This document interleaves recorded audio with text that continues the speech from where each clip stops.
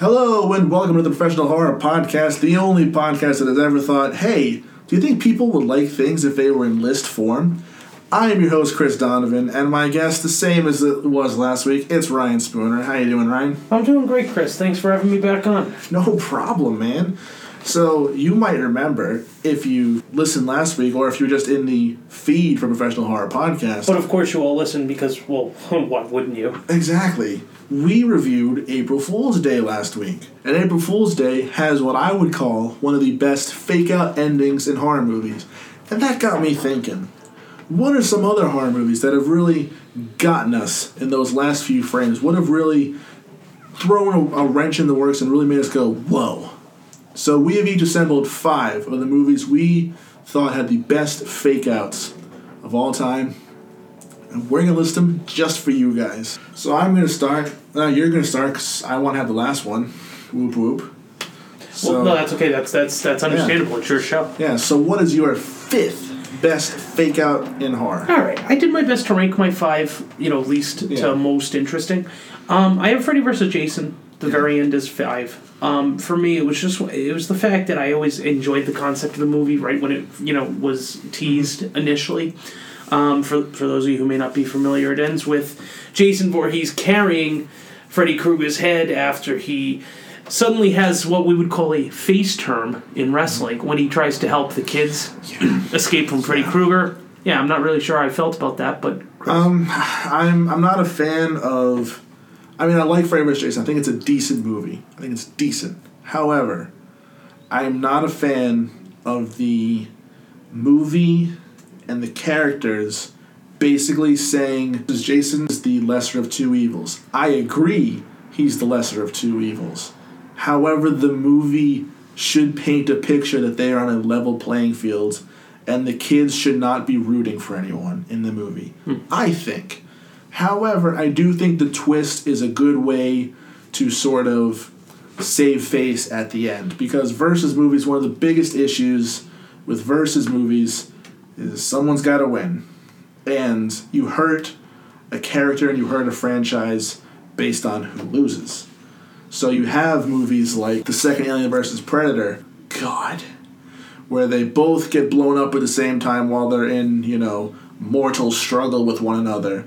You have the same thing in Komodo vs. Cobra for all the 4 people out there who've also seen that movie, where they're both fighting and they both get blown up at the same time. You have that in lots of versus movies, even Batman vs. Superman. They're fighting, Batman's winning, and then suddenly they stop fighting. Why? Because the plot demands it. So Freddy vs. Jason is a good way to sort of circumvent that. I mean, horror movie villains are notorious for coming back to life. Who's to say that they couldn't also survive another horror movie killer killing them? Also, Jason had the distinct advantage of having the teenagers on his side for the fight. So I think it's a fun little, wink and a nod to what might come later, which didn't come later, except in comic book form.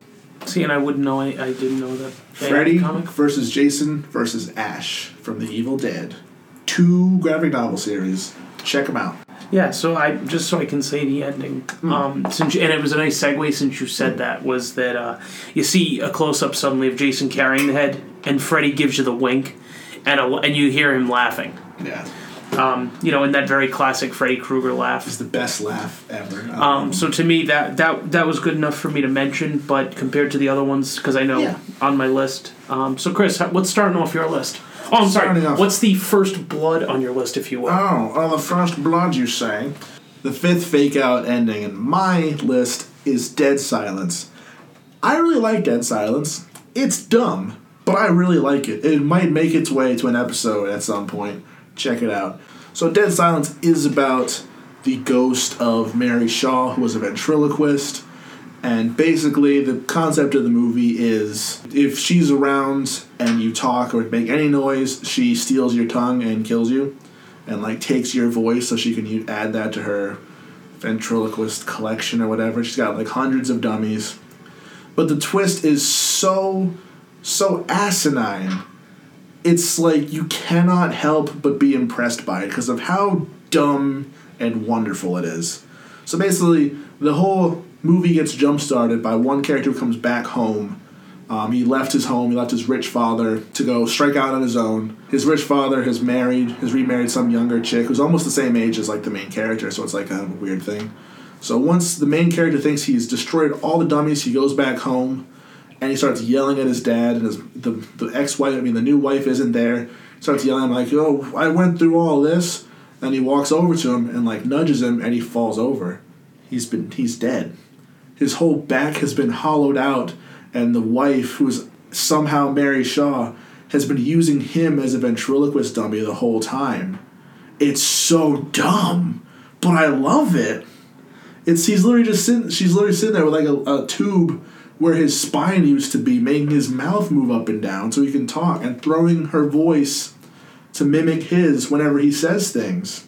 And it has one of those beautiful like recap moments where, you know, the plot twist happens and it activates flashbacks to be like, here are the hints we put so that you would know what it is. Like, no one could have guessed that. You could have put a million hints in this movie. No one would have guessed he's a ventriloquist dummy. It's just so dumb. It's beautiful. I love it. I'm not gonna lie to you. That sounds like something I should watch just because so of the funny. You just made that sound. It's so funny. Extremely interesting. All right, Ryan. What's your number 4 fake out ending in horror? Number 4 on my list.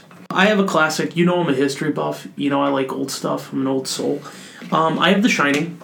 Of course, everybody knows exactly what I'm talking about. Jack Nicholson, writer in the hotel with his family, steadily going crazy. The ending of the movie with the midnight, the stars and you, where they're showing the photo of patrons in the hotel. Is it patrons in the hotel? It's it's all the different people in the hotel. Right. So it's just a big party. And the fact that Jack Nicholson is in the movie with that smile that just became iconic, it really makes you wonder what the message is at the very end.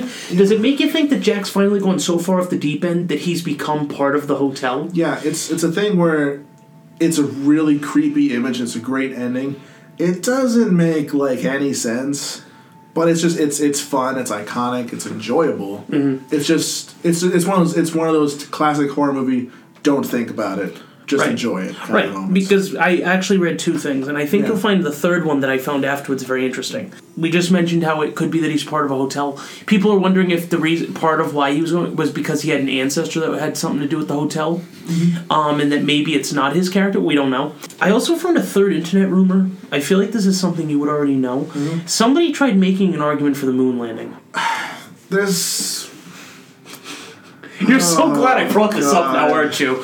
I'm telling you, I did my homework for this, Chris. I really did. There's a rumor that, you guys all have heard the stories that they think the moon landing is fake, right? Well, this theory goes a little bit further.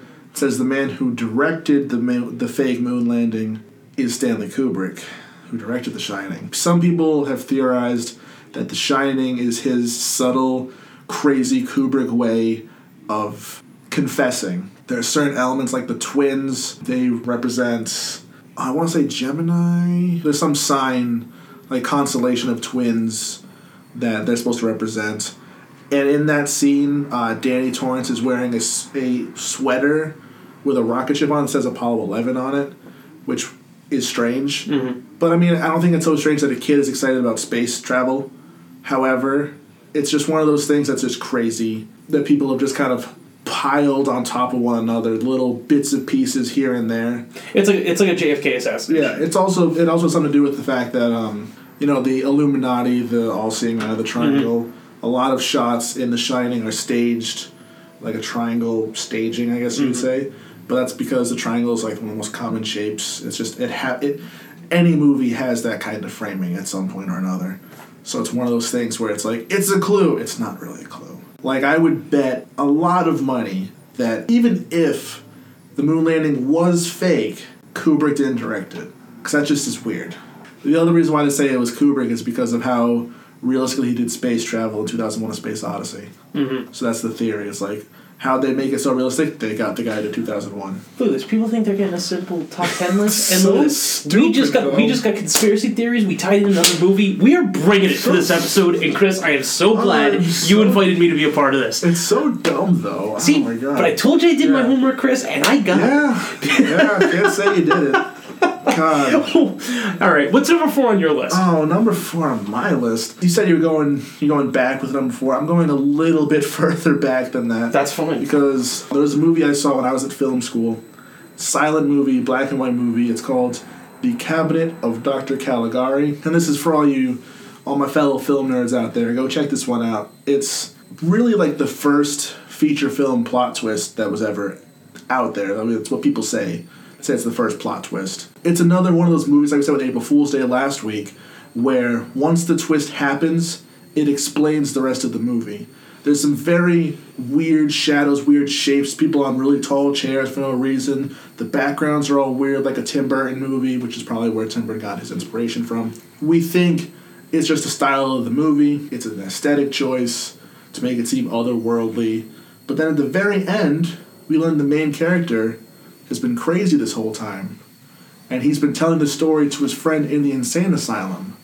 And the person he thinks is a murderer is actually his psychiatrist, his doctor.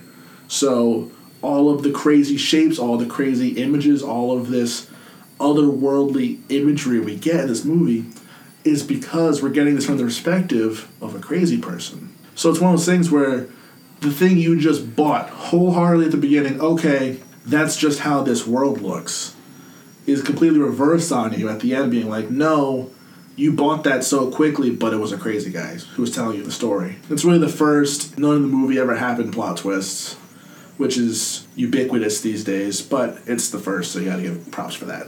It's a decent movie, too. For a silent black and white movie, I would check it out. That and Nosferatu were the two black and white. I've actually seen those. Nosferatu was good. So you just brought up that movie. I have one that I'm sure based a lot of its storytelling. I actually am changing my list right now on the fly. You're going to be very impressed. The only reason I'm not going to rank this movie higher is because I have, well, you know what my other two are and why I have them there. Shutter Island for me, with Leonardo DiCaprio. Yep. I've mentioned to you how I like plots and I like thinking. Okay, I still haven't figured out the end of the movie. So part of me wanted to put it lower on the list because I haven't figured it out. Yeah. I love the movie. Mm-hmm. I love the story. I love everything about the movie. I love how deep it is. I truly got lost in that movie when I watched it at college. Mm-hmm. And then when you find out that it may have all just been a mirage. It may have all just been a dream. Yep. And I thought it actually is a very appropriate segue to what you were just talking about with your movie. And obviously Leonardo DiCaprio does a great job in that. Is it sad? The reason why I haven't seen Shutter Island is because I saw the trailer and I went, he's crazy. Yeah. Well, that would be because, I held out hope. I wasn't really sure. I just heard it was very, very good. I watched the trailer and they're like, he's like, I'm searching for my wife. I'm like, no, you're not. You're an inmate. Don't lie to me, Leo. Yeah, please don't fool with our heart like the Academy does with your roles. Please don't do it. I know what's going on. But I loved everything about the movie. I thought it was there was a story to it. Obviously, you start with the boat trip to the island. You go through this whole thing.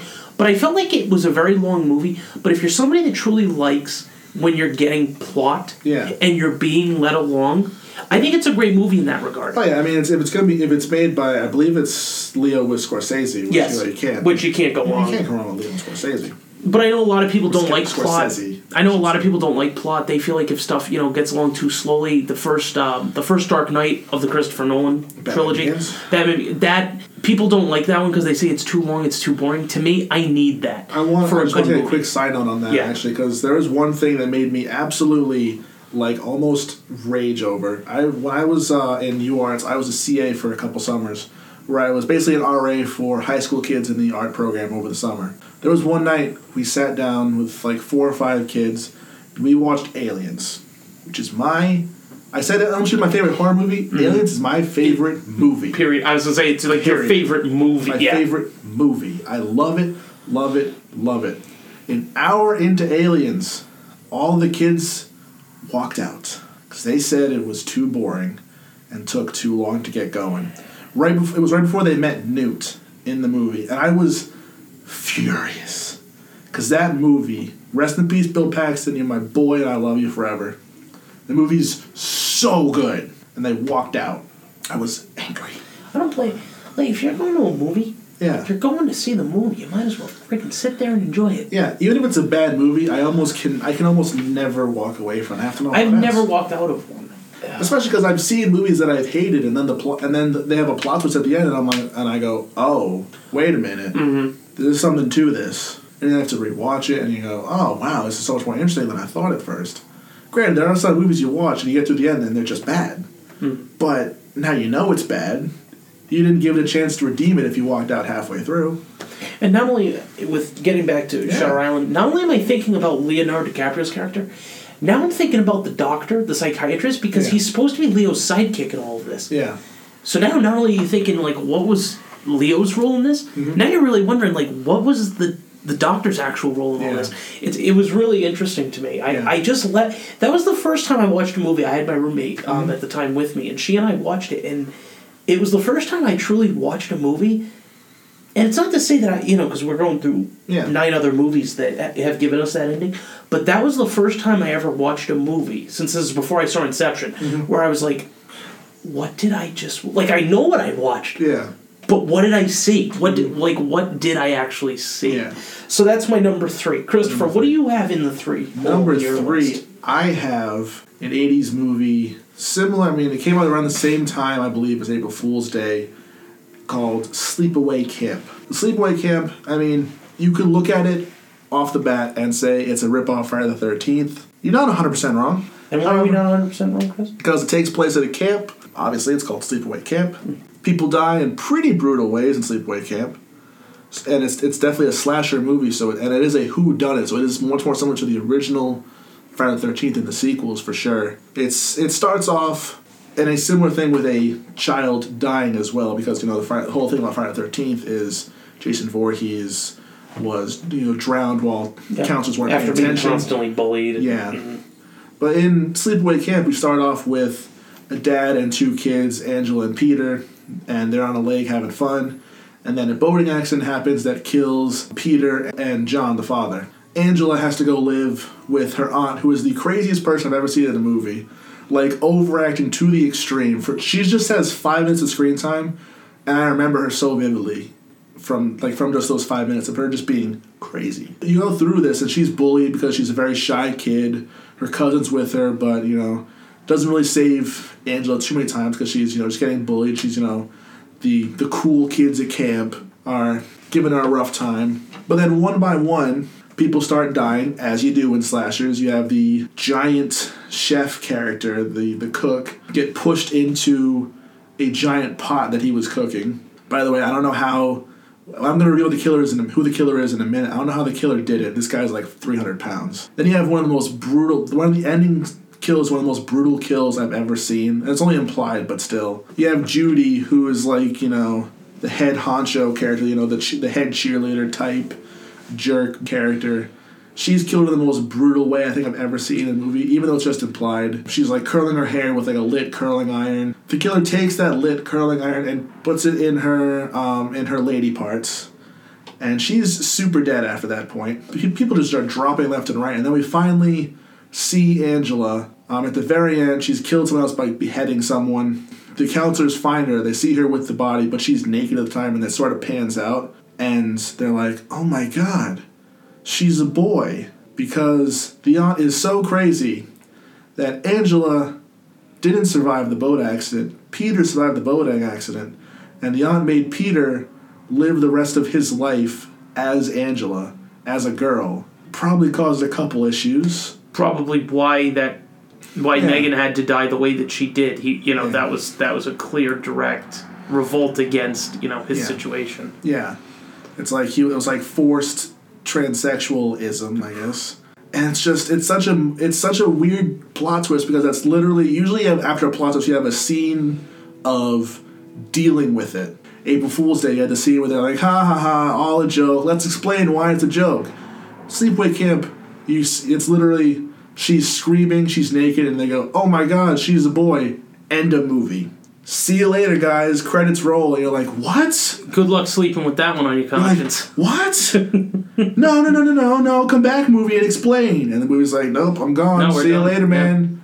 She was a guy. We don't have to explain. Yeah, she's a guy. Sorry, guys. And you're like, wow, this was weird. It's a fun movie. Like I said, I don't know how 13 or however old she is, 13-year-old Peter / Angela pushed a 300-pound cook into a boiling pot like she did. I don't know. I don't know how she's so effective at killing. I think she kills like 8 or 9 people in this movie. I don't know how good she is because her aunt seems to be kind of protective of her, so I don't know how that happened like it did. But it's a really fun movie. It's a definite gotcha plot twist that sticks around with you, where if it wasn't that, if it was just Angela is crazy because her brother and father died, so she kills people now, I don't think it would have stuck around as much without that sort of last plot twist that really, puts it in your head and you can't forget it from there. All right, Ryan, what's your number 2 fake out I'll twist? tell you what my number 2 is. It's my favorite slasher movies, my favorite series, I guess should say. It's a classic, 1978, Jamie Lee Curtis, Halloween. Just cue the music. I can play that on piano. Can you really? I can. On how piano if I had known that, we would have been playing it while I went into this. But I love that ending. I think it's a classic slasher movie ending. I could watch it 1,000 times. It's great. Dr. Loomis, at the very end, shoots Michael. We see him fall through the window into the front yard. Oh, and then, Jamie Lee Curtis's character asks Dr. Loomis if the boogeyman is dead. He says yes, triumphantly, and hugging her. Yeah. And then we looked outside. Wouldn't you know it? The body is gone. Is that the boogeyman? As a matter of fact, it was. And the body's gone, as if it never happened. And you hear the classic theme, which has just become, in my humblest opinion, that theme has become larger, I think, than the movie. I would agree. I think I'm a man who I love music and horror movies, so I love a lot of different themes. I'd say it's probably number 1 of like the top 5 horror movie themes, or at least in the top 5. And I think it's one of those things where it's kind of like Star Wars. Not everybody has seen Star Wars. Yeah. Not everybody's seen Halloween, but when people hear it, they know what it is. Oh yeah. That in itself is fantastic. And obviously the movies were great. They kept them going right up until the 20th. We kept going for 30 years. Yeah. And that doesn't bother me in the least. I've watched all of them. So yeah, I would say if you haven't seen any of the Halloween movies, I'd say watch 1, 2, and Halloween H2O, and you're good to go. Is that the one with the college kids in the video camera? They go back to the house. No, it's Halloween Resurrection. Oh, that's right. I hate that one. But yeah, so you have the music, which obviously the iconic theme. Yeah. And then you hear Michael breathing. Yeah, and just paints different locations. Yeah. Like the carnage. And I thought that was a really great wrap-up way to end the movie, because we got a closing. Unlike with Sleepaway Camp. Yeah, where it just goes, by the way, bye. Yeah, we got a nice little wrap-up with a haunting theme and a good indication that we were getting another movie. Or doesn't. Yeah. Christopher, what is in the 2-hole in your list? Definitely, if you want to, my last 2 endings are both soul-snatching endings. The kind of endings that just, will just deflate any room that it's played on. My number 2 is The Mist, based on a Stephen King short story. You want to talk about just, a deflating ending, like I said, soul-snatching ending. You look no further than The Mist. An ending so messed up that it wasn't even Stephen King's idea. It was the director or the writer who came up with it, and then Stephen King, after he saw it, was like, I'm mad I didn't come up with that ending. Really? Yeah, he was mad he didn't come up with it because of how great it was. The whole movie is about this mist that rolls into a small town, and there's monsters in the mist. It's a pretty basic thing. Guess what? Ooh, spooky monsters from the 5th dimension or whatever they're from. And it's more about the family, the characters inside, the supermarket I think they're at in the mist. And it's about, how people react to dangerous situations. Some people go right to religion. They say, we must sacrifice the boy for whatever reason. He goes, oh, Jesus Christ, he guys goes going crazy. By the end of the movie, Thomas Jane's character, and he's managed to bring himself, his son, and 3 other characters out, not out of the mist, but out of the situation. And the car runs out of gas. They're still in the mist. And they're all asleep, and Thomas Jane knows that the monsters are coming, and he's got a gun, but he's only got 4 bullets. So he shoots the 3 people in the back, he shoots his son, and he's just sitting there, waiting for the monsters to take him. He's just unloading his empty gun in his mouth, nothing's happening, and he's just waiting. He's like, okay, monsters are getting me. And then the mist goes away, and the army shows up. The day is saved. Thomas Jane lives, and if he had just waited a couple more minutes, his son and the other people would have been just fine. It's so heartbreaking. I didn't realize that he didn't. No. That ending. We're doing so much more than we advertised. It's weird too, because usually when you change Stephen King's stories, he gets mad. As much as I love The Shining, Stephen King hates The Shining. He thinks it's He thinks it's the worst thing. Wow. He doesn't think it's the worst thing. It's just it's a slap in the face to Stephen King, because The Shining, the book, is about a father dealing with alcoholism who eventually overcomes his own demons to save his family, which is Stephen King's story. And then you have the movie where Jack Torrance is crazy from the start of the movie. It's Jack Nicholson. He doesn't find redemption. The demons don't seem to be actual demons in the house affecting this man, like alcohol affecting Jack. It's just he's crazy and he he's trying to kill his family. So Stephen King was offended by that, which, rightfully so. But it's a good movie. But The Mist... So he won't like that they just made my list. Yeah. But The Mist is where an ending happened with Stephen King's story that was changed, and he was like, wow, that was brilliant. I wish I thought of that. And now to the top spots. Yeah. All right, what you got for number one? Well, in my Fake Out Horrors. In my Mookie Betts leadoff spot on my list. God. I had to make a baseball reference. I have another classic, 1968. I have Rosemary's Baby. Rosemary's Baby. Yeah, I think what I like about that movie is it's another one of those where it's really deep. There's a lot of gore. There's a lot of trauma that the main character goes through. I know we said her name earlier. Mia Farrow. Mia Farrow, thank you. And what I really like about that ending is really it's the whole last 10 minutes where everybody's back in the room and she wakes up and she goes in and everybody's still scolding her and it's like what other choice did she have really? And when she walks in there and she's just the demeanor where all of a sudden she has this power at the end of the movie. Like they're telling her to go back to bed and she's like, you're rocking the baby too hard, and the aunt is really rocking him hard, and how I forgot the male character's name that basically tells her to go sit down.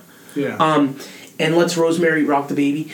I love with that ending how it's almost like this weird calm comes over her, like she's accepting what's happened and what is in front of her, and how she rocks the baby, and the baby, she gets a smile on the baby's face, a grin, and then she kind of, just this relaxed feeling.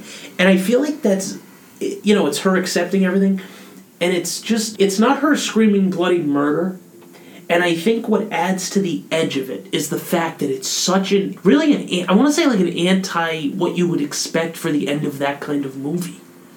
And I think that just made it so much better that, she seems to be calm, the baby seems to be calm, despite everything we just watched for the, almost 3 hours. For the duration. Yeah.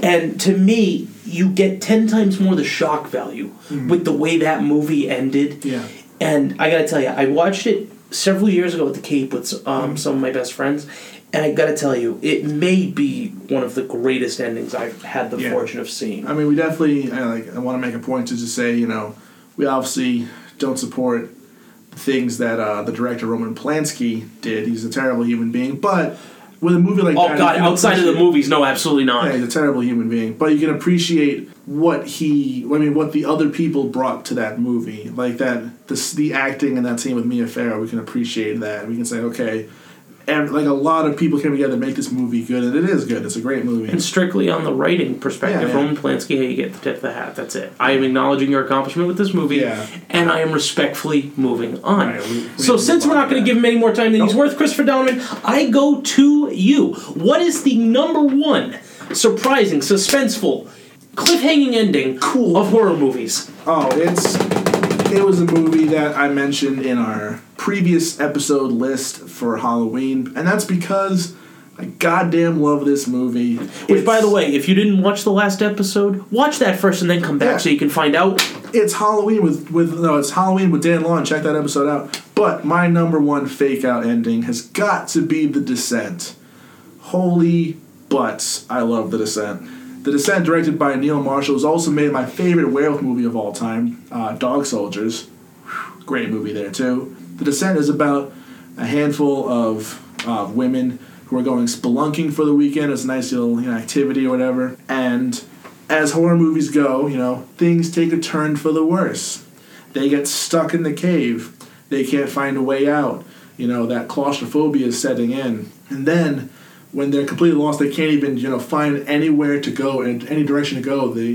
Their trick of turning on the lighter to find where the wind is blowing, to find a tunnel where they go, that doesn't work. The fire's just staying right put, because there's no wind anywhere around them. They're like, we're stuck. And then it gets even worse, because they're not alone in the cave. There's monsters in the cave. There's these crazy, humanoid cave people looking thing. They're like kind of greenish. They got these weird eyes. Oh man, I'm gushing about this movie. But the best part about this movie, besides the heaps of character development, making all these women really interesting characters in their own right, is the ending, which the ending of the original British version, the British release of the film, not the American version where we softened it up for whatever reason. In The Descent, our main character, you know what's weird? I'm thinking her name is Sue because I wrote a movie where my characters are cosplaying and Sue dresses up as this character. Where our main character, Sarah, has finally reached the ending of the cave. She is clawing her way up. She sees the hole, she claws out, and she has this big moment that takes this huge breath of fresh air. Oh my god, she finally made it out of the cave. She runs down the street. She finds a car. She finds their car. She goes in. She looks to her right, and it's one of the people that died in the cave, a ghost next to her. And it shocks her. Right back. She woke up. None of that stuff of her escaping happened. She's still in the cave. She's trapped there. It's just this, and there's this moment where it pans out. You see her in the cave and just how much else is around her. And she's nowhere close to the exit. It's just her and the monsters, and she's stuck in the cave forever. And there's this beautiful moment at the end, too, where she's like hallucinating an image of her deceased daughter. And it's like a perfect bow on this movie. But it literally just ends with her in the cave, trapped. Roll credits. So good. The American version cuts it off at the ghost scare in the car. So it's like a cheap, she made it out, by the way, ending jump scare. Without the rest of the movie, like, it's kind of pointless. I agree with you. That just doesn't... Yeah, the British version shows you after that, where that whole thing was just a hallucination after she hit her head. And then once she's back, she realizes that was all fake. She's in the cave. She's trapped. That's it. Game over, man. Oh, it's so good. I want to watch it right now. That's a phenomenal one. It's so good. I would encourage you, if you guys have not seen The Descent or Dog Soldiers, go check them out right now. Every time I go into FYE, The Descent is $5, and I don't know why. It's so much better than that. It deserves more. I'm glad I don't have to pay more, but it deserves more. Go check out The Descent. They're very similarly structured movies with, one's a group of hard-ass British soldiers, one's a group of badass women. They go somewhere, they find something that's way out of their league. One of them has a broken leg they have to set in a really gruesome fashion. But both of them are just beautiful movies in their own right. And The Descent has literally the best ending I've ever seen. It's the perfect way to just, like, literally snatch the soul out of whoever's watching it. The air is gone from the room you're watching it from because everyone's just mouth open at the screen. Oh my god, what did we just watch? So there you have it, guys. There's our top 10 list of... I'll do the outro, goddamn. Oh, by the way, and this just hit. You're getting hijacked. Yeah. And speaking of cliffhanger, I'll see you next time. No, I'm joking. Swearsies. So that was our top 10 fake-out endings in horror movies. I hope you guys enjoyed it. I hope you guys want to see some of these movies after we've talked about them. No, you want to see all of them. Well, yeah, because these movies, like, we share them with you because we love you, and we love these movies. And there's nothing more I would love than to have someone say, hey, I watched a movie you talked about, and I really like it. Let's talk about it. That's the reason for this podcast, so we can talk about the movies that we love. So do you want to share those opinions? Do you want to tell Chris how much you love him and his podcast? Send him an email. Chris, what's your email address? I am doing this for you because I love you. I care about you. Man. So if you guys want to talk with me about horror movies, send me a tweet, follow me at ProHorrorCast. I'd love to chat about horror movies. Or send me an email at professionalhorror@gmail.com. I'm down to talk some stuff with you guys because I love horror movies and I hope you guys do too. Also, subscribe to the podcast on iTunes and leave us a review. It really helps out the podcast, helps us get higher up on charts. More people see it, more people can engage in this little world we got going on right here. Also, check out the other podcast I'm involved in, Armchair Sports with Ryan Spooner and many others, other of my friends that you will probably see on this podcast sooner rather than later. So check out Armchair Sports on iTunes as well. Subscribe to them, leave them a review. Leave us a review, I should say, because I'm there. And follow them on Twitter at ACSportsRI. And like them and like us on Facebook. At Armchair Sports RI. At Armchair Sports RI. So we'll see you guys soon. We have another guest next week or the week after, And we'll see you guys next week with a new movie and a new guest. We'll catch you then. See you guys.